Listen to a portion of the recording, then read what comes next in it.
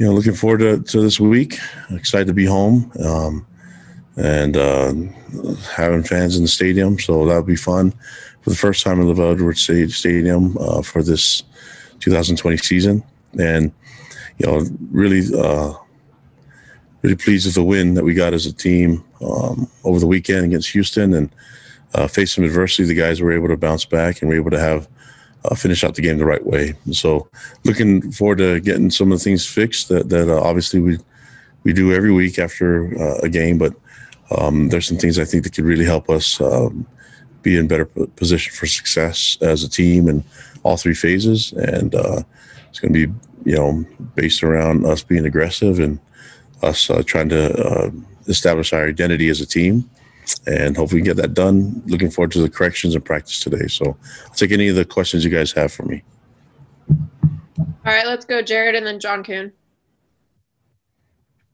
Kalani, I wanted to ask about the interaction you have with the coordinators and the other coaches during a game. Obviously, against Houston, you had to make some decisions as far as what you wanted to do defensively. I just wondered how you do that and what's the process like as you guys try and evaluate how that's going to be accomplished as you have to make those adjustments. Well, it takes the entire staff, and we won't be able to do it without, our graduate assistants and our analysts, people that are involved in all the decision making. But more than anything, the staff just collaborates with each other. They work really well together on offense and defense and special teams. And whenever they see something that could be changed or an adjustment to be made, then we get that done. And as a head coach, I oversee all of it, but I trust the coaches that are in the decision-making process, and that includes me being part of that. So that's kind of how it works. It's not really much different from a lot of other places, but if you want to get more specific than that, I'm probably not going to do it. Kalani, looking at the defense, you have 16 sacks through 5 games. Last season, you had 17 for the entire season. What's really key, just the success that you guys have had in getting into the backfield and getting to the quarterback and getting those sacks from game to game? I don't know if I can answer it all in just one answer. There's a lot of variables that go into it: personnel, experience, scheme, all that stuff goes into it. But I think you're looking at a team that probably plays against people that are coming from behind and trying to throw the ball more. And so when they do that, we have to capitalize and make sure we get sacks and get disruption. And I'd like to see us get more turnovers. So to me, all that stuff goes hand in hand, and all the variables combined is what you're probably seeing as a result of it. So I don't know if it could be listed as just one person or one thing. It's just a collection of all of it. Helps get us better results. And so as long as we can keep performing well and I like getting the lead and having make teams play from behind, that works too. So all that stuff goes into probably the increase in sacks for us. Okay, let's go Mitch Harper and then Jason Shepard. And Kalani, you've always said that you grew up a BYU fan and you love BYU football. How much are you enjoying the wave of success and buzz that this program is currently experiencing? Well, I'm a fan. I'm having fun with it. As a coach, I'm working. So I mean that's, Mitch, you brought it up when I was a fan. That of course. But when I became a player, my focus was way different as a player, and now that as a head coach, my focus is way different now. So I'll always be a fan. That part will always be there for me, but I'm probably more of a fan now to the other sports like BYU basketball, men's and women's, and all the sports that we have here. And so that you're looking at those type of sports, I can probably be more of a fan than that. But here, my job is the head coach, and so my focus is way different. And if I'm a fan, I'm having a great time with it. But as a football team, as a program, as coaches and players, our focus is not that part of it. And what can you share? Does that answer it for you? Yeah, that's great. What can you share on the status of James Empey and Gunnar Romney going into this week? Yeah, going into this week, everyone's back. We just have to see I think they'll be questionable, those guys, and we'll see if they can play this Saturday. But we plan on them getting on the field. We haven't made a decision yet that they're out for Texas State game. We also have a good number of guys coming back this week. We'll see Tristan Hodge on the field today. We'll have Keanu Saliaponga, who practiced last week, be more involved and be ready to go.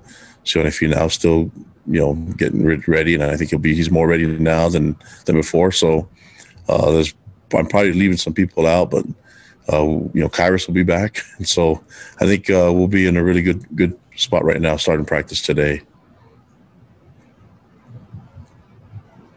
Coach, you had mentioned a minute ago about adjustments. How is this team specifically, whether it's in-game adjustments or at halftime, how pleased have you been with the team's ability to listen to that and then go out and take the changes and execute them? Yeah, I think, when you kind of factor all the decision making, there's a lot that go into it, and so you don't want to overreact and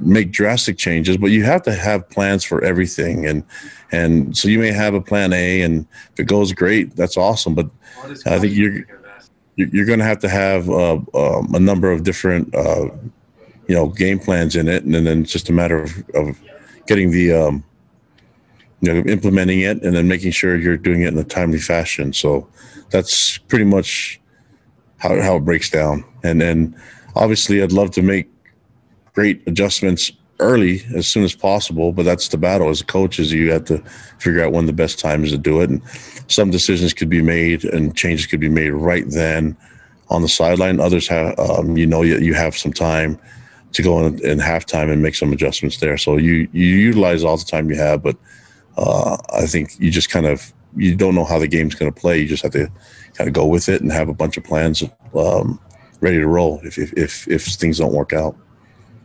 Fans and no fans has obviously been a topic all year, and you guys were able to experience the win with a lot of BYU fans in Houston. Knowing now that there will be fans at the game Saturday, how much excitement does that even add to this game coming up at LaVell Edwards Stadium? Well, our players and our coaches, we love our fans, so that's going to be the main part, is that we just appreciate our fans so much and look forward to having them there. So we've had 4 games without fans, and that was hard, but we still love the game, and but just having that real time reaction, whether good or bad, nothing can simulate that. So looking forward to it, and seeing our fans in the stadium is going to be a lot of fun. But that gives you more sense of things being as normal as possible. So we're trending the right way once we see our fans in the stadium. Sorry, Kalani, last one from me. Just your thoughts on Texas State. I think they brought in, at the beginning of the year, they had over 50 new players. What are your thoughts on this team? This will be their 5th road game in a row. What do you make of the Bobcats early this week? Yeah, Coach Spavital's a really good coach, and he's been around and has had some great mentors in his coaching experience, and so they'll be ready to be here and play us. And I think they know the situation, but for us, it's a matter of us being focused and trying to get the most out of our guys this week in practice and preparation, and then playing the game and trying to be our best this weekend. That's the goal every week. But from what I see, they're highly competitive, and you look at, they took UTSA all the way to overtime, so a lot of respect for their coaches, a lot of respect for their players, a lot of good athletes on their team. And so we have to be ready. We have to make sure that we're at our best, because I think we're going to get their best shot this weekend. Okay, let's go Jay Catch and then Jay. Kalani, I wanted to ask you, in terms of adjustments you guys made in the game against Houston, it looked like in the second half you went more man-to-man on defense. Was that an adjustment that you guys made in-game, or was it something you had planned to go in the lead-up to that game? That's a plan. That's a background that myself and Coach Tuyaki have. And so when you're looking at the personnel early in the season, we don't know if we needed it as much. Also had some guys that were banged up, and we feel now that we've got more guys back and healthy, and we had planned to play quite a number of different schemes, man being one of them. I think there's a lot of attention goes to that, but when you're pass rushing without your big beast in the middle, it's a little different, you know. And not saying that Caden and the others that stepped in didn't do a good job. Just saying that's different when you have a guy that has tons of experience and tons of size. And so I think that was a little different for us, and maybe relied on Kyrus disrupting the front a little bit too much in a 3-man rush. But if we can do it, we'll do it. If not, then we'll find other ways. I want to see a drive stop. I want to see disruption in the defense. I want to see us disrupting plays, meaning causing havoc all over the place, stopping the run, getting to the quarterback in the pass game, and creating turnovers. So that's the goal. Obviously, winning and getting stops is the main important things, and there's a lot of different ways to do that. But I think disruption is got to be kind of the backbone of what we're going to do on defense. One more from me here. I wanted to ask you about George Udo. What have you seen from him early on this season that leads you to trust him so much to cover guys like a Marquez Stevenson in that Houston game? Because he's super fast, athletic. He's a hybrid where he's really tough. He's strong at the line of scrimmage, and when you have a guy with that kind of unique skill set, it's nice to see him on the field. We have a high number of players that can do things that are unique to their skill set. He's one of them. Just keep them focused and keep them trained so that they don't miss sacks, because I like disruption, and when you miss sacks, it doesn't work well, especially when it turns into a touchdown. So, good lesson for him to learn. And hopefully he does better. But I like his response when he came back and got a sack later on in later drive, different drive. So he's still learning. He's still young. He's a sophomore, true sophomore. And so we know we're going to get some really good things out of him on the football field for a long time. But I think you look at the skill set we have in so many different guys, being able to move different places and play a lot of different coverages, that I think being able to utilize those guys is going to be really important for our success. Kalani, Zach is starting to get, well, not starting, but he's in the Heisman conversation now.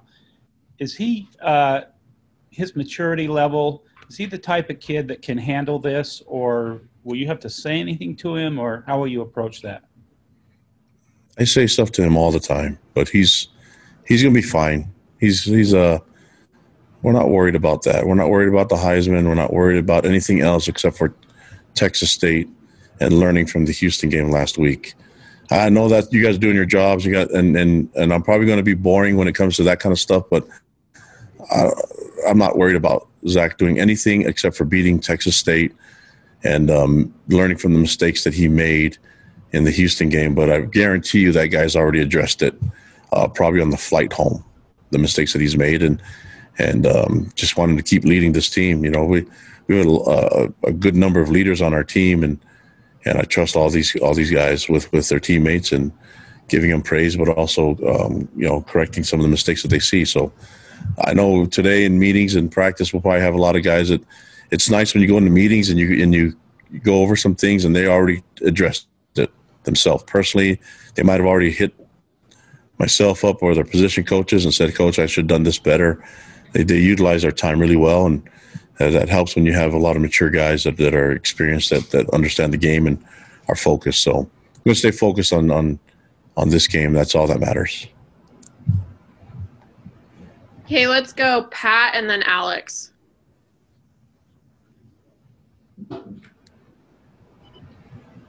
Hey, Coach, how you doing? Sorry about that. Had trouble with the mute button. Hey, you kind of answered my question a little bit, but I was just curious, just to touch on this a little more. When you have 6,000 fans after having no fans, does it feel like 60,000? Will Lavelle Stadium, will that be rocking again? Do you expect it to be loud and all that? Yep. That's what I expect from those 6,000. They're going to have to make a lot of noise for 60. So they know what we're demanding from them. And, we're expecting it to be a lot of fun. So I don't know if they can do it, but I think they can do it. I think there's a lot of guys, a lot of people in that, men and women and children in that group of 6,000 that are going to make enough noise for the rest, because the others that can't be in the stadium are going to count on them doing it. And if they don't, then they're going to hear about it from the others that aren't allowed in the stadium. So a lot of pressure on those guys. You got to talk about you guys need to interview all the fans that are going to be there and how they're handling the pressure of making enough noise to make the other fans happy. Coach, good afternoon. Dax Milne the other night said that kind of having fans for that game against Houston helped fuel the comeback that you guys had. Did you see that yourself on the field, and how much can just the idea of having fans help, the performances on the field and help the players with a little bit, just that little bit extra drive, that little bit extra motivation and desire? I think it has a indirect reflection on the game. I think more than anything, it's what the players recognize as being as normal as possible. Whether you're on the road or at home, you're kind of used to having a quick reaction to a play, even to a referee call or something like that. You're so used to that being part of the game, and when it doesn't happen, it just doesn't feel like that. You know what I mean? And so we're lucky because we have a fan base that shows up everywhere. We had, so many fans at the game in Houston, and it's just not that game. It's every away game that we go to. Our fans represent. They show up and they make a lot of noise, and our players appreciate that. So I think more than anything, it just feels as normal as possible, and it feels like a real game. In a game, we played 4 games with no fans.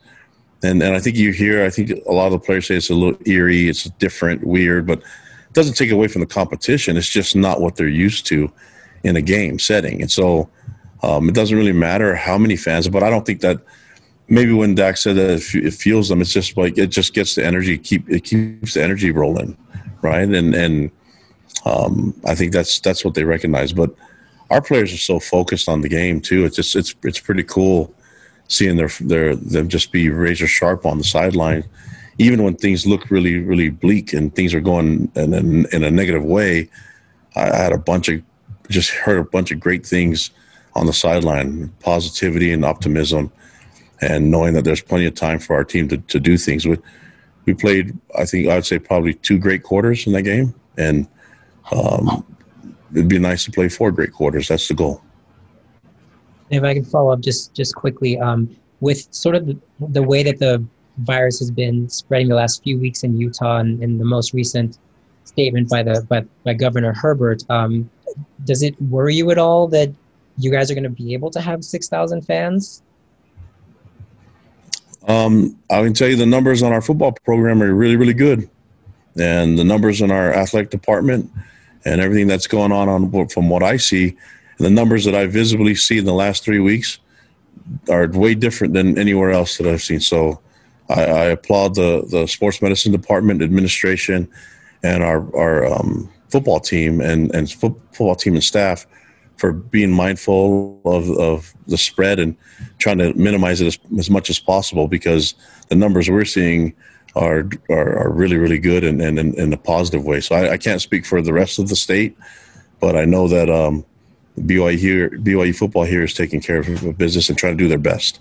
Now, like I said, we could do everything right and still have issues. That's what happened to us, but it's still a learning process. We're still trying to get better, and there's always room for improvement and creative ways to innovate and make sure that we do a great job of handling contact tracing, the spread, and being, wearing our masks, being physical distance, just social distancing, all that stuff. It all matters, but it's an education process that we have to keep promoting to our guys, and our players have done a great job with it.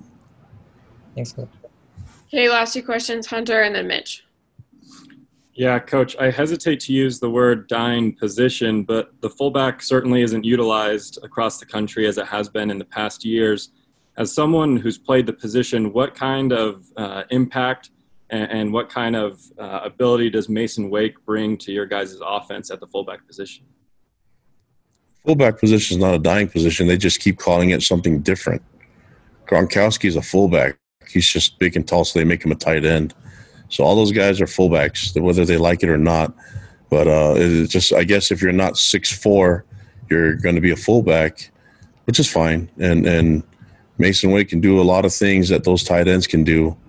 He can catch the ball. He's got soft hands, physical, great ball security, and he probably jumps a lot too much. I mean, if you think about it, for my comfort, I tried that too when I was playing, but I think he's got better hops maybe. And well, I don't know if he has better hops, but he probably hung out with Chad Lewis too much over the off season. He thinks he can jump everything, but I just like this style of play. I think he's physical, and what he represents on the field is important. You saw the statement he made about his mother, and that I remember being in his home, and a kid that loves his family and wants to represent the right way, and comes out here and sacrifices a lot for this team, but he does everything 100%, whether he's blocking, catching the ball, or running it. He's gonna do everything as the best that he can, and he represents the right people. So I think his family should be really proud of him, just like I know Coach Clark and myself are.